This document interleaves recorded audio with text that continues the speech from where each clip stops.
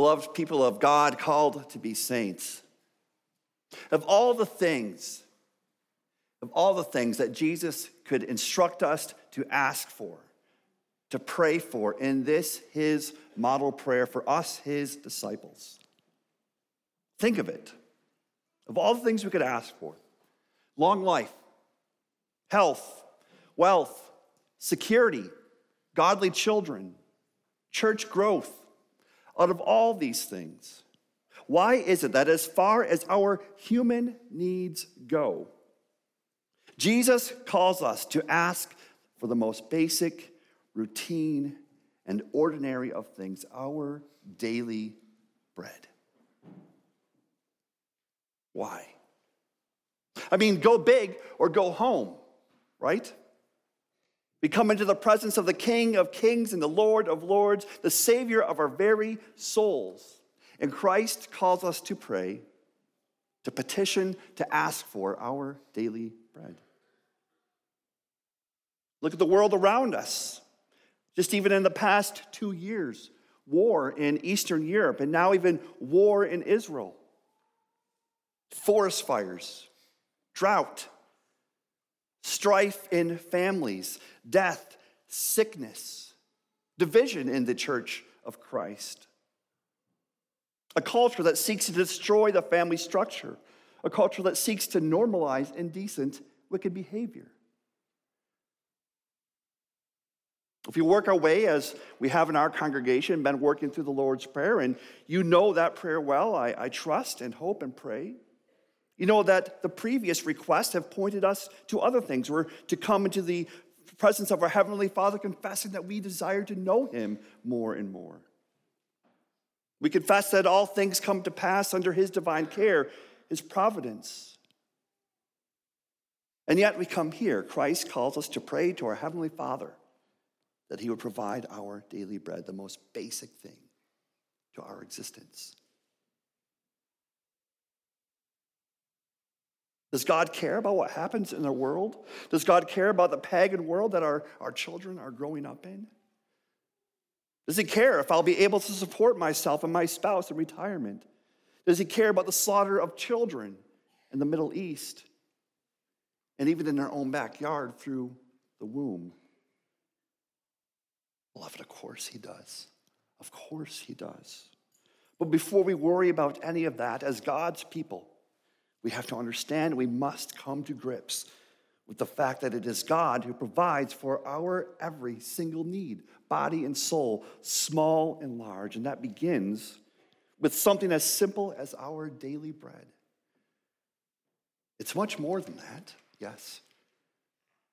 But before we face a world that seems utterly opposed to Christ, opposed to his kingdom, before we send our children out to the classroom or gather them around the kitchen table for school, before we head to the office or to the barn or to the shop so that we can put bread on the table, this fourth petition of the Lord's Prayer reminds you and it reminds me that everything that we are, everything that we have comes from nothing less than the gracious, loving hand of our Heavenly Father.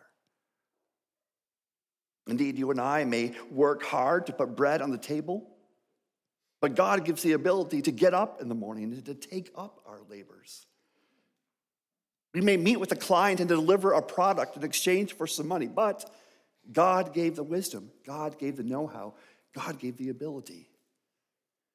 The fact that we wake up on Monday morning, hearts beating, lungs inhaling, craving that cup of coffee and that bowl of oatmeal, even that comes from nothing less than the hand of God himself. And so when we pray, give us this day our daily bread, you and I are humbly confessing that everything we have comes from the hand of God, not just the big things. Providential care over storms, over war, over politics. But even in the smallest of small things, our daily dose of vitamins and nutrients through bread, all of it comes from the hand of God, our loving Heavenly Father. And so as we meditate upon these things together this afternoon, our theme will be this: God's people are called to recognize their complete dependence upon him alone for all their needs, body and soul. God's people are called to depend on him alone for everything that they need, body and soul. And we'll be looking to our God, and we'll first be recognizing God as the only source of our daily bread. Then we'll be recognizing God as the only source of blessing. And finally, we'll recognize God as the only object of our faith. Recognizing God as the only source of our daily bread, the only source of blessing, and the only object of our faith. Maybe you, beloved, maybe I very well have come to terms with the fact, indeed, all things come from the hand of God in heaven. But perhaps you or I maybe question the amount given or the manner in which these things are given. We look at our neighbors around us and we see the abundance they have. Many of these neighbors who would never even darken the door of a church, much less acknowledge that the good gifts that they have came from the hand of God. Our text speaks to the often unspoken statement of our own hearts. Psalm 37, verse 16, better is a little that the righteous has than the abundance of many wicked. Sometimes we're tempted to think that we're entitled to much more than what the Lord has provided for us, especially when compared to other people, our neighbors, but perhaps even our own blood family or members of our church family. If you look in your Bibles in Luke chapter 12, we have there the parable of the rich man. A young man comes to Jesus and says, "Teacher, judge between me and my brother for our father's inheritance." And Jesus says, who appointed me as judge over you? And he tells him the parable of a rich man who had much. And so he says to himself, I have so much, I need more barns. I will do that. I will build more barns, and I will be satisfied with myself. And that we know the story well, don't we? Where the Lord came to him that night and said, you fool, this very night your soul will be demanded of you. But perhaps like these two brothers, rather than seeing our work, the food on our tables, in whatever quantity or quality it comes, we see that bread, that food is something that we've put our 40, 50, or 60 plus hours of work in for this week. We deserve it. We're entitled to it. God owes us the choicest. No, beloved, God doesn't owe us anything for the next breath we take to the next morsel that we eat. All of it is a free and gracious gift from our Father in heaven. You see, this request, this petition of the Lord's Prayer, that fourth petition, Lord, give us this day our daily bread. What does it do? It calls you and it calls me to humble ourselves before the throne of God. Our God is not that cosmic genie in the sky doling out treats at our every whim, but the holy, majestic creator of the ends of the earth. The one who stoops down in love and mercy, who condescends, who comes down to us, providing richly for a redeemed race of ransomed sinners. Sinners like you and sinners like me. Now we come before the Lord not as the entitled, demanding that God give us our fill, give us our quota, give us our dues. And we come as the humble children of God, depending upon our gracious Father, the one who treats us not as our sins deserve, but has provided for us beautifully and abundantly. The Catechism simply puts it this way in the beginning of answer 125. When we pray, give us this day our daily bread, we are saying, O Lord, provide us with all our bodily needs so that we may acknowledge that you are the only fountain of all good. Lord, may I never take for granted that even the most basic needs, the most basic things to life, those things as simple as food and water and clothing, the very air that I breathe, these things are good and gracious gifts from your fatherly hand. You see, we can fall into that trap of thinking of things like food and clothing and water, that they're of the of course category, that they're givens. they're not. At the end of the day, we depend on our Father in heaven for our daily bread. And even on him, we depend upon him for the very life, the very breath that allows us to partake of it. Because we recognize God's provision in our most basic of needs, food and water, well, then we can recognize him also then as the source of all blessing. Secondly, this afternoon. Again, our scripture text reminds us, Psalm 37:16, better is a little that the righteous have than the abundance of many wicked. What you and I have, even if it seems meager to us now, those blessings from God and all of our blessings from God infinitely outshine and outlast the blessings that we perceive our unbelieving neighbors to have. And the glory of that is that it's true, whether we feel like it or not. Ungodly governments seem to have all the power and strength. Business associates seem to get ahead by unethical practices in the marketplace, while we get left behind or even penalized for being committed to honest business practices. But it's not just unbelievers. There are those also in the broader church who preach variations on the health and wealth gospel, which really is no gospel at all. Do this, pay this, sow a seed here, sow a seed there. And God can do nothing but open the floodgates of worldly blessings for you. Luther referred to such wicked theologies as theologies of glory. Theologies that downplay the salvation won for us on the cross of Christ.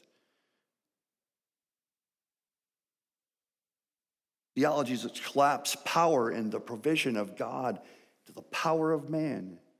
God, the bestower of power and riches and influence, rather than the God who is the bestower of the good gifts of salvation, glorious gifts, eternal gifts, forgiveness, reconciliation with God, eternal life, reigning and ruling with Christ for all of eternity. This is the gift of Emmanuel, God with us, Christ, the one who calls us to deny ourselves, to take up our crosses, to follow him. This is a theology of the cross. You see, the theology of the cross understands human weakness, human inability. The theology of the cross understands our complete dependence on God for all things, body and soul, small and big. And understands that however meager it seems like my blessings are now at this point in life and in time and space, the riches of salvation, the riches, the glories of eternal life and glory in Christ vastly outweigh anything that we feel like we're giving up or not receiving this side of heaven. Again, the Catechism reminds us that when we pray, give us this day our daily bread, we're saying, oh Lord, provide us with all our bodily needs. Why? Why, oh Lord? So that we may acknowledge that you are the only fountain of all good, and that our care and our labor and also your gifts cannot do us any good without your blessing. Yes, according to the theology of the cross, as the psalmist reminds us in our text, it may seem that we have from God, what we have from him is small compared to the perceived abundance that we see in our neighbors. Yet when we pray, give us this day our daily bread, we are confessing, oh Lord, better is the little that the righteous has than the abundance of many wicked. Maybe we don't have the number of children that we want yet from the Lord. And the little ones that we have, the relationships that God has given, come from the overflowing goodness of our Heavenly Father. And so therefore, the little that we have is better than the abundance of many wicked. Maybe your business has not grown this year to the size that we want it to yet. But God has provided daily bread. God has made me one with Jesus Christ. Better is a little that the righteous has than the abundance of many wicked. Maybe our RSP has not blossomed to the level that we think it should, and yet we can confess with question and answer 28 of the Catechism that we can be patient in adversity, thankful in prosperity, and have a firm confidence about the future, because nothing will separate us from God's love, that all creatures can't even move without the will of our Father in heaven. Indeed, better is a little that the righteous has than the abundance of many wicked.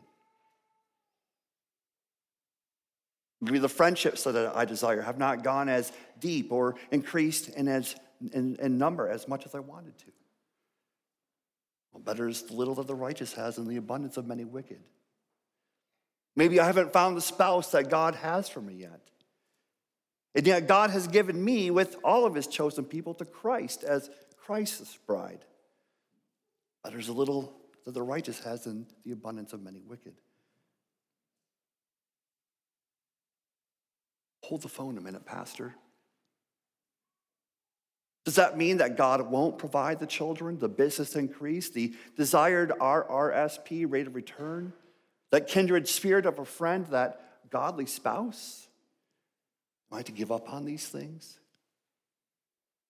Now, beloved, continue to pray for these things. God is more than capable. The point is that in the waiting, to wait upon the will of the Lord, to wait upon his provision, we make that confession in our hearts: Lord, give me today my daily bread. Help me to recognize that you are the only source of all good. Lord, help me to recognize that even the good gifts that I have are useless without your blessing. Lord, all I have is from you and is unto you. You get the glory, you get the thanks, you get the praise, because what I do have is of infinite worth. And this comes not from my strength, not from my effort, but by your work alone, your grace alone, your mercy alone. Mine is the eternal life and the inheritance of glory, won for me by the blood of Christ himself. Indeed, O Lord, better is a little that the righteous has than the abundance of many wicked. Just like the man who built up his barns, gave himself all the credit, and yet lost everything in that parable the Lord gave us. He lost these things in the blink of an eye, so too it will be for all the wicked who do not look to Christ, not just for their provisions, but for the salvation of their souls. And in that moment of rescue at Christ's return, certainly it will most definitely of all days be said, better the little that the righteous has than the abundance of many wicked. And so we end by noting that as we pray this fourth petition of the Lord's Prayer, we're recognizing, therefore, that foundational to all of this is that we recognize God as the only object of our faith. Thirdly and finally this afternoon, we can look to God and we can confess, better is the little that the righteous has than the abundance of many wicked. But why is it? Why is it that you and I can say that with boldness, with joy, with confidence? Why is it that we can say, you, Father in heaven, are the source of our daily bread, that you are the fountain of all good, that you are the Lord of all blessing? It's because we're trusting in him for all things. What is even more basic to your existence, your eternal hope, your future? What's even more basic to that, congregation, than even the bread that we receive each and every day? What's more basic? What's our most basic need, even beyond food and water and shelter? It's being right with God by faith in Jesus Christ alone. You can have food, you can have shelter, and yet you can lose your very soul. Jesus warns us of this in Mark chapter 8, verse 34 and following. Lord Jesus says there in Mark chapter 8, this. If anyone would come after me, let him deny himself and take up his cross and follow me. For whoever would save his life will lose it. But whoever loses his life for my sake and for the gospel's sake will save it. For what does it profit a man if to gain the whole world and yet forfeit his soul? For what can a man give in return for his soul? For whoever is ashamed of me and of my words in this adulterous and sinful generation, of him will the Son of Man also be ashamed when he comes in the glory of his Father with the holy angels. Beloved, you can have it all now and yet lose everything on that day of judgment if you fail to acknowledge not merely where good things in your life come from, but where that greatest blessing of all comes from, salvation through the blood of Jesus Christ alone. On that very last day, money will not save you. Influence will not save you on that last day. A business empire will not save any of us on that last day. An RRSP bursting at the seams will not save us on that last day. Having a quiver full of children will not save us on that last day. Faith alone in Christ will save us on that last day. And so when we pray, "Oh Lord, give us this day our daily bread," we're confessing that we trust in Christ alone, trusting that God is our Father because of Christ alone. That we're trusting in him for each and every breath that we take. From that to the food on our table, to the water that flows from our taps, to the roast that's in the freezer, to the children that are on our knees, to the van that's in the garage, to the God-given ability to work, to the fact that our sins are forgiven, that we will spend eternity with him, with Christ, reigning with him, ruling with him, worshiping him, praising him, serving him. Beloved, better is the little that the righteous has in the abundance of many wicked. The riches of heaven are yours. They're mine in Christ. We can bear the cross now because we will share in the glory of Christ later. All because he who is able to put bread on our plates is faithful and just to forgive us our sins and to cleanse us from all unrighteousness. The little that we have truly is a treasure of infinite worth. O Lord, teach us to gratefully depend on you more and more day by day. Lord, give us this day our daily bread. O Lord, you are the fountain of all good gifts. Amen.